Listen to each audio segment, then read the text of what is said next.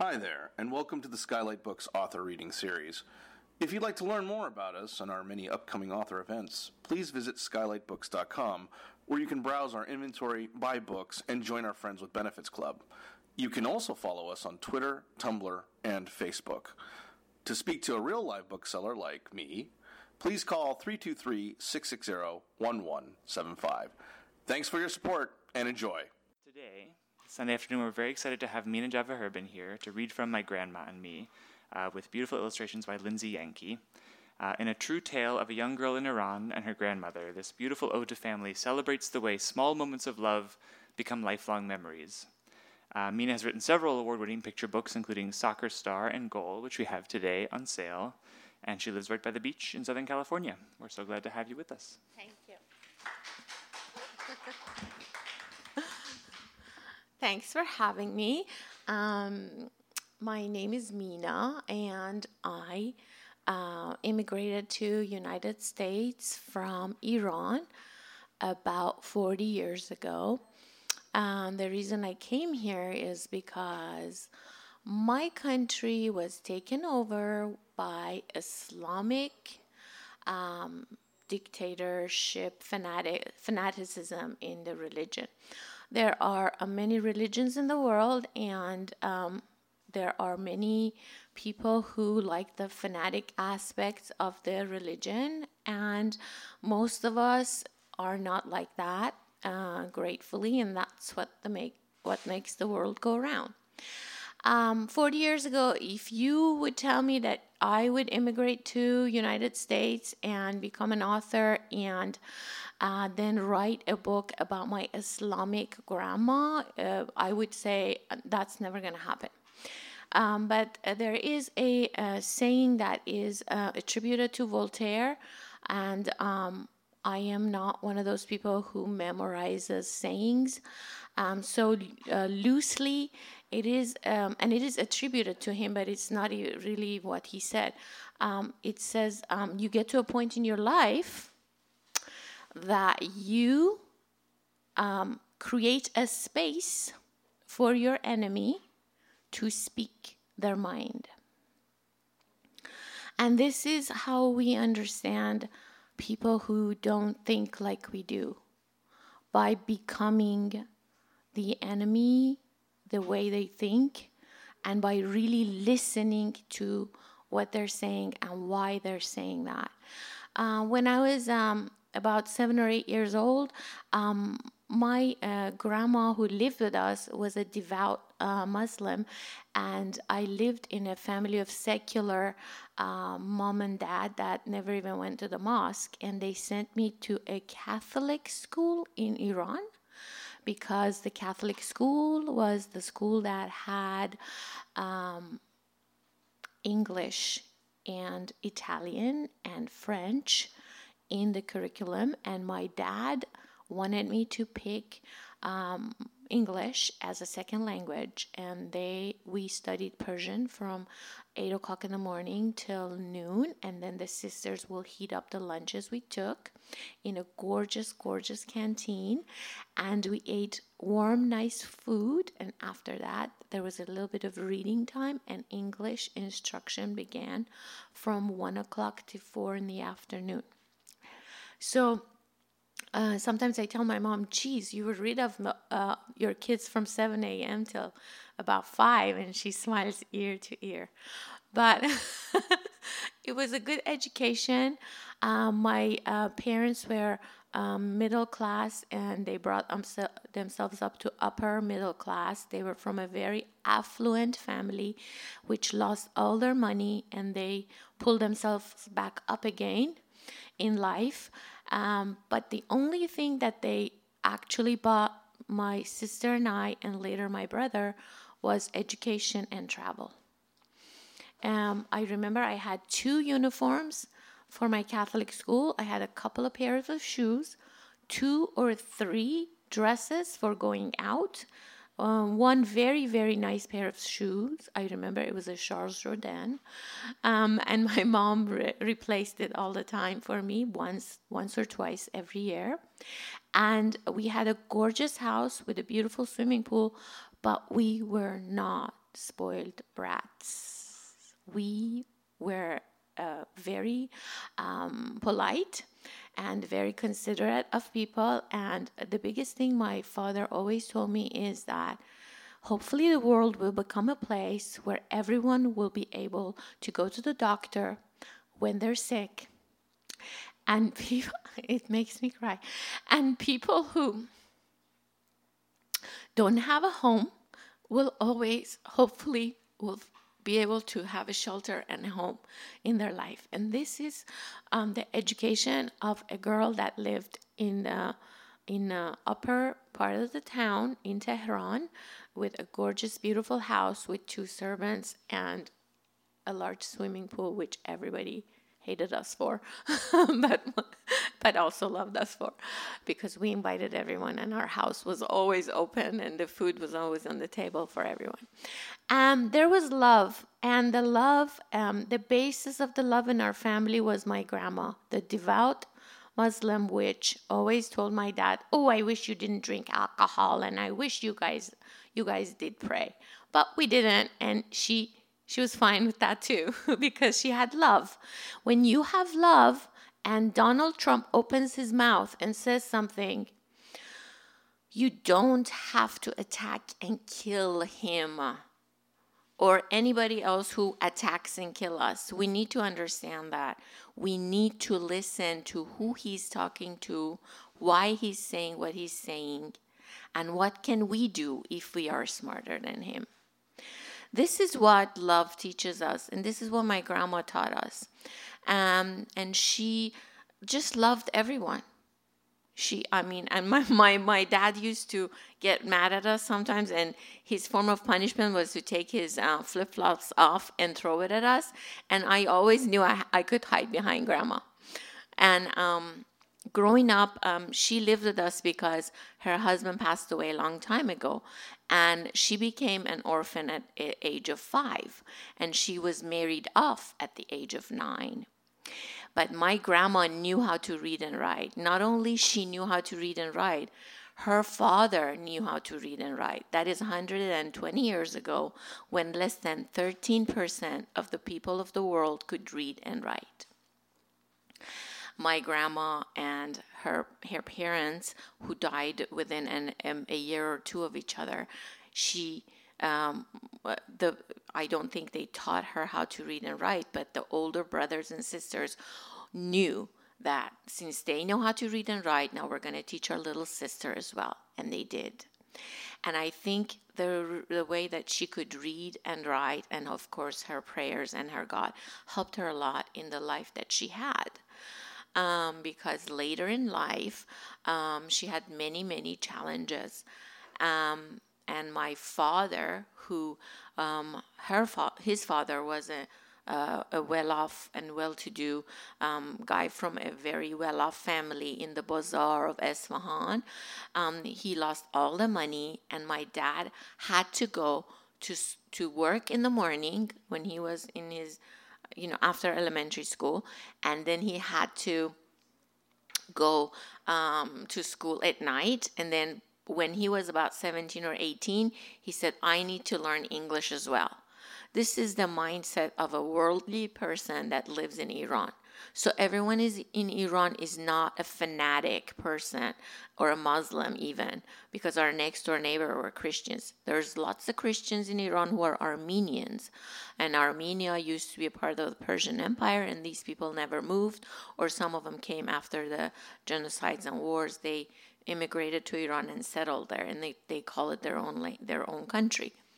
And also in the city of Isfahan, where my dad is from, there was a huge settlement of Jews, because these are the Jews who were housed by Cyrus the Great. They came thousands of years ago, and Cyrus said to them, "You can live here.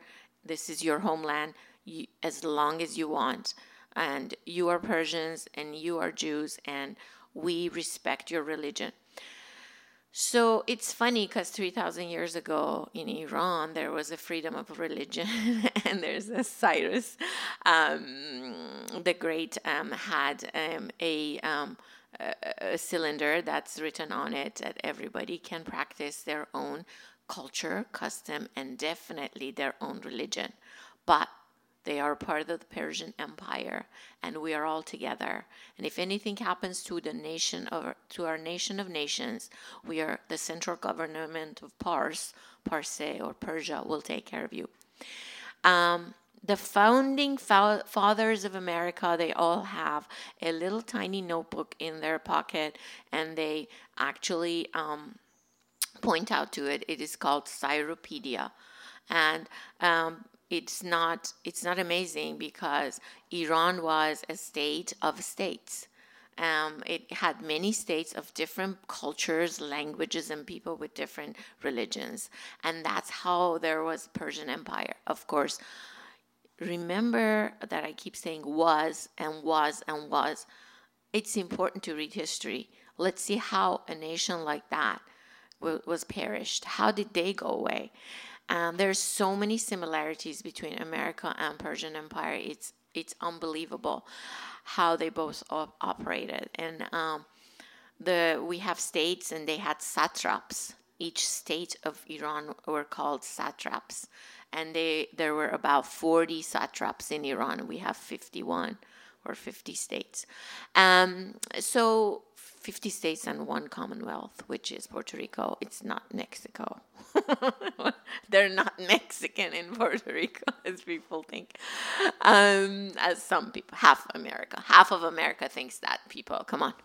So this is the little background, and this is where we are in the United States 40 years ago, and I've written 6 picture books. I never thought I was going to write picture books, but I ended up writing them because they get finished faster, and I had 2 little kids, and I used to be an architect, and then I stayed home and became a mom and wanted to be creative, so I started writing books, and they started getting published. My first book, The Secret Message, is in 4th grade in America. It's been in the 4th grade textbooks for the past 8 years. I brought the 4th grade textbooks. Oops, domino effect. No problem. Thank you. This is the 4th grade textbooks in America, and this is The Secret Message, originally published by Disney. And it took me about 10 years to publish my first book. I probably got about 30 rejections before Disney accepted it. So every time I got rejected, I went home and cried, but I also edited and made it better. Crying is not enough. You just have to do a little bit more. So you edit, and then finally Disney buys it, and then you get a couple of huge checks, and you put it in the textbooks. 8 years in textbooks and counting, not bad. 1.2 million kids a year read this book in their textbooks. And this is, and every day we as authors, we get rejected and doors are shut in our face. And I have 6 picture books since 2010, but I've written about 60. So you can imagine how many rejections we get. You have to be just happy with it and go along with anything. Turn out, not turn out, rejection, not rejection. This is what I do. This is my passion. There's nothing else I'd rather do. And there are silent 1.2 million kids every single year for the past 8 years. That makes about 10 million people. This one, I have written the screenplay. It is ready. It is edited to death. And hopefully one day we will also have Disney make the book. Make the movie out of it. So this is based on a story by Rumi. And you might have heard of Rumi, who is a Persian poet who lived 700 years ago. And here's the irony or serendipity or the weird moment where I realized that this book was also adapted and written in the 4th grade in Iran. And I remember reading it in my 4th grade textbook because it's such a sweet story. I guess it's like from 4th grade up, you can understand this, people. And then, of course, I went on to write another story based on a Rumi story called Elephant in the Dark, that people are starting to learn about it, even though, it takes a while for people to catch on to books. That one came out in 2014. And The Secret Message was bought by Scholastic. It's reprinted again, and it's sold at the club level. And Elephant in the Dark is also by Scholastic. And I have 3 of my books with Candlewick Press. The latest is My Grandma and Me. And then I have Goal and Soccer Star, which are both fantastic for your soccer-loving family or friends, because it touches lives of kids on different parts of the world, Brazil, South Africa, and it not only addresses the joys of soccer and the fact that it universally bonds us together, but it also talks about the child labor in Brazil and the poverty and the bullying and the unsafe streets, all the and children's issues that they have to face in their countries. So I have a big side of social justice in me, and it was cultivated by my dad, who basically made himself to who he is and made his kids to who we are. And I break up when I talk about him because he has Alzheimer's now. And every time I show him My Grandma and Me, he goes, "Oh, this is about my mom," and then he forgets again. So it's funny because 5 minutes later I can show him the book and says, "Oh, you wrote a book about your grandma." So I'm happy he still knows who we are, and he still realizes that's a book about grandma that I wrote, which is fantastic. So I don't know. My slant is social justice, love. There's so much similarities. When we traveled around the world, which was the best gift that money can buy you. When you get money, don't buy the latest shirt or purse or shoe. Go travel, see the world, and see how similar people are to you. It's such an opening experience, because when we had to immigrate from Iran, I wasn't lost. I could identify with the American culture, and I could speak English, and I will never leave my heritage and the richness of history and culture that Iran has. But I'm so happy that I can communicate it with people in America.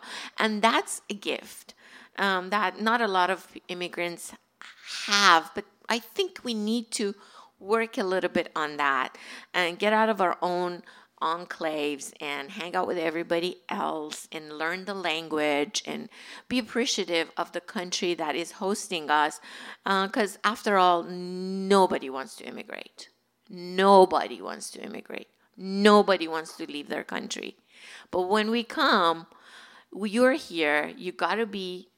It's like going over to someone else's house as a guest. Of course, you become a citizen of the United States after a while if you choose to be, like I am. But, you got to clean up and after yourself and speak the language and mingle and understand the culture in order to bring up your own kids, in order to be able to not only transfer the rich, beautiful history and heritage that belongs to the world, to America and Americans, but also learn the pioneer vision and the hardworking and the hopefulness of Americans that we have. And we're like, yeah, we can do this. Oh, we're going to make a country, and we're going to do this, and we're going to build these things, and we're going to go to the moon, and because we have that spirit. That's such an American spirit. Now, if you tell that to somebody in Europe, they'll say, I will do that, but right now I have to take my cafe. It's the cafe time. And if you say that to someone in Iran, they'll say, I will do that after the tea break. So in America, they'll say, okay, let's go. Nobody, we have ants in our pants and we need to dance. I don't know what's going on with us, but I love that, and it just kind of like puts us together. Like, you have these, Europeans or Asians. I call myself an Asian because I'm from the continent Asia. And we all have different attitudes to our lives. And that's a huge generalization, But because, I don't know, maybe it's all the past and the history and all the bad stuff that's happened to us throughout history. We're all like, oh my God, now we have to do this. And then Genghis Khan is going to come and kill the whole entire goddamn country. It's like, he killed millions of people, and completely flattened Persia. And then they came back up again. But, so many things. Or Alexander the Great. You guys call him Alexander the Great in the West. We call him Alexander, the son of a one. Because he, burned everything we had, like humongous libraries and everything that was written, and just kind of like leveled the observatories. And we have a huge history thing about him. Oh, Alexander the Great took care, killed all the corrupt Persians. Guess what he did? Right away, he turned around and married a Persian lady, became Persian, lived in Persia, and gave all the administrative work back to the Persians again. Said, I don't know what's going on here. You guys take care of this. I have no idea how to run a state of states. I don't know. I've never been a king before. Sorry, And he basically, the whole culture took over him, but nobody talks about that. No. Anyway. This is what we do. Persians, we silently go around and brainwash people into our culture and how gorgeous our everything is and how yummy our food is and how, charismatic our Rumi is and everything else that we try to lure you into loving us and knowing us. And I think it just comes with time, because we are a little bit of a nation that's older than history. And at the end of the day, we've learned the only thing that saves the day is love and loving everyone. Everyone's welcome. And we are overly hospitable in Iran, even now with those wonderful people at the helm. Of course, I'm not going to ever go back, but until they're there, because I just don't want to go back. But anyway, let me read from My Grandma and Me. And, wrap it up. All right. If you want to look at the pictures, you want to come closer, or you're good over there or whatever. My Grandma and Me. Oh my God, these pictures by Lindsay Yankee are just, okay. Lindsay is Christian heritage from Kansas. And I am Muslim heritage from Iran. How cool is art? Huh? It's cool. All right. So this is autobiographical. When I was growing up in Iran, my grandma lived with us. I followed her everywhere. When she swept, I swept. When she cooked, I cooked. When she prayed, I prayed like her too. I will show the... At dawn, when she woke up for namaz, I woke up with her too. Praying at dawn is my favorite, she would say with a smile. Mine too, I would say, with a wider smile. Because only the two of us were up at that time and no one was there to stop me, I would climb up and lie on her back while she prayed. My grandma never told me to stop or broke out of her prayers. Instead, she sat up gently each time, making sure that I didn't fall. After her namaz, we kept watch for the bread delivery boy. He piled the bread high on his bike like a clever acrobatic act. But my grandma and I had a clever act too. We bought fresh bread every day without leaving our third-floor apartment. We sent our baskets down with ropes. The bread boy placed the bread inside, and then we hauled them up. My grandma's basket was so big I could fit inside it. I would sit in that basket and pretend to be flying my own plane. My doll played too. Once the bread arrived, my doll, my grandma, and I would take some to my friend Annette next door. Like Annette and me, our grandmas were best friends. They enjoyed each other's company. Every day, while we played together, they talked, laughed, and drank coffee. Our grandmas knitted blankets together as they watched us play hopscotch in the alley. They donated them to my grandma's mosque and Annette's grandma's church. From the end of the alley, we could see their heads bent over the blankets. Annette's grandma with her silver hair and my grandma in her favorite chador, the white one with small purple flowers. My grandma had all kinds of chadors. She wore them for different occasions. For parties and mosque, she wore a black one made of fancy crepe fabric. It was heavy, soft, and cool to the touch. It looked like a magical cape. My grandma sewed all her own chadors, and I helped. Mostly I helped by draping her chadors on the table to build my rocket ship.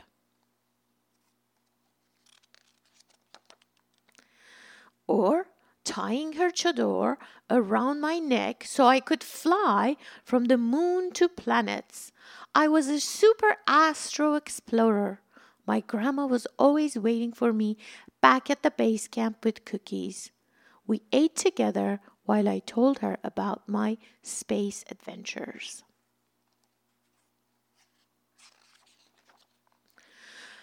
During the holy month of Ramadan, my grandma did not eat from dawn to dusk. When she woke up to eat, before sunrise, I woke up to eat too. "You're too young to fast just yet," she said to me. I ate with my grandma anyway. Then I ate as usual during the day, and after dusk, at iftar time, I ate with her again.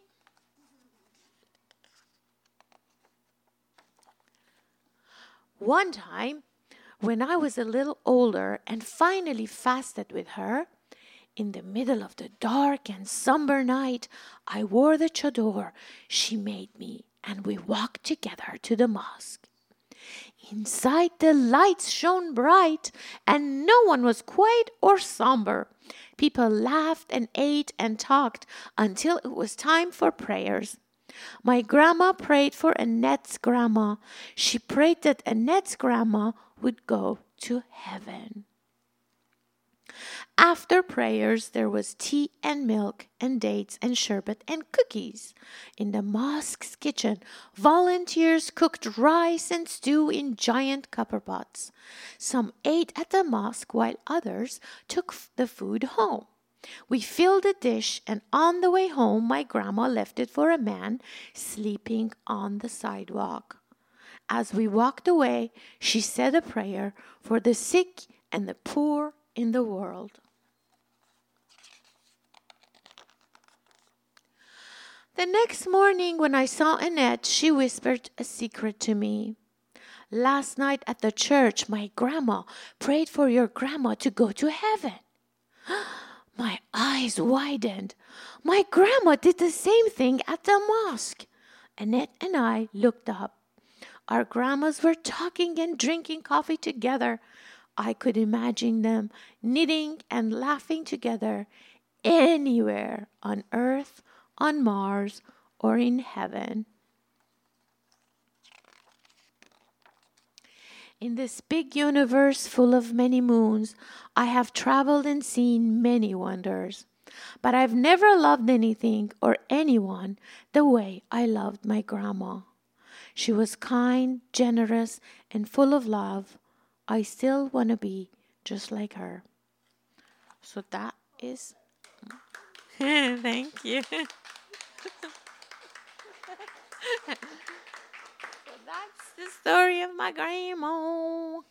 And if anybody has any questions, I mean, we have all the back stock. We have the Grandma and Me here. They're all for sale. I will probably sign a few and leave at store. You can tell your friends and family to come later. Sundays are hard. People have things to do, places to go.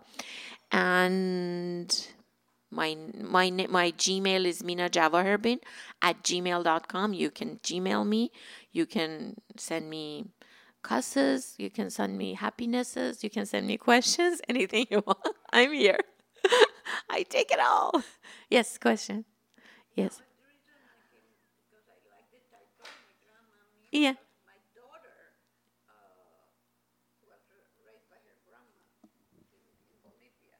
Your daughter from Bolivia. You want to talk to the mic? Because... Well, my daughter was born here, but after 6 months, I think my mother that was helping me had to go see her husband, and she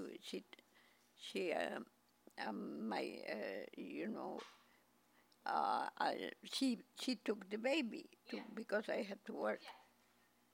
So my daughter got very bonded with my mother, and it was hard for her to bond me because I went back to Bolivia, get her 1 year, but she was still very bonded with her. So they came back when she was 3, but she was so attached to Grandma that was very hard to unattach. I was also very attached to my grandma, but nothing replaces a mom and a love of mother. And of course, it just doubles the fact that, she loves her grandma as much, So, yeah, it's beautiful. We all love our grandmas, don't we? Living in different countries, immigration, going back and forth, making a living. Yes, absolutely. We have all made many sacrifices. I mean, you had to live away from your daughter. I mean, to this day, I see immigrants who have to live away from their families, and it's very hard. And like I said, nobody wants to immigrate, but we do because of the situations that are built for us, politically, financially. There's just so much going on in the world. And the more we talk about it, the more people who are lucky enough to were born and raised in their own country, in their own city, some even in their own neighborhood. Oh my God, I'm so jealous of them. It's impossible how jealous I am. People go to their high school reunions. I just want to go, I'm so jealous. God knows where all my high school friends are. I mean, rest in peace the ones who were taken by the revolution and the war. But the rest of us are scattered all around the world. And you live with this pain all your life. And sometimes it becomes beautiful books. So, whatever, we go on. Right. I think I'm going to give her as a gift because I don't know what to give her as a gift. She's already 50. Maybe I'll give her this. Yeah, I mean, I appreciate people buying picture books for their kids that are in their 50s and 40s. But to tell you the truth, before becoming an author, I was an architect. And in architecture school, all I read were picture books. I'm in love with picture books. I mean, right now, if you tell me if I read, the two things that I read are picture books and books that are based on truths. I mean, autobiographical books about nature, books about biographies, books about people's lives. That's what I read. I mean, I used to read a lot more novels, but it's just I'm in love with picture books. There's no age for picture books. Come on and buy them. You've been listening to the Skylight Books author reading series. Don't forget, you can listen to this and all of our other great podcasts at skylightbooks.com. Thanks again for stopping by, and we hope to see you soon.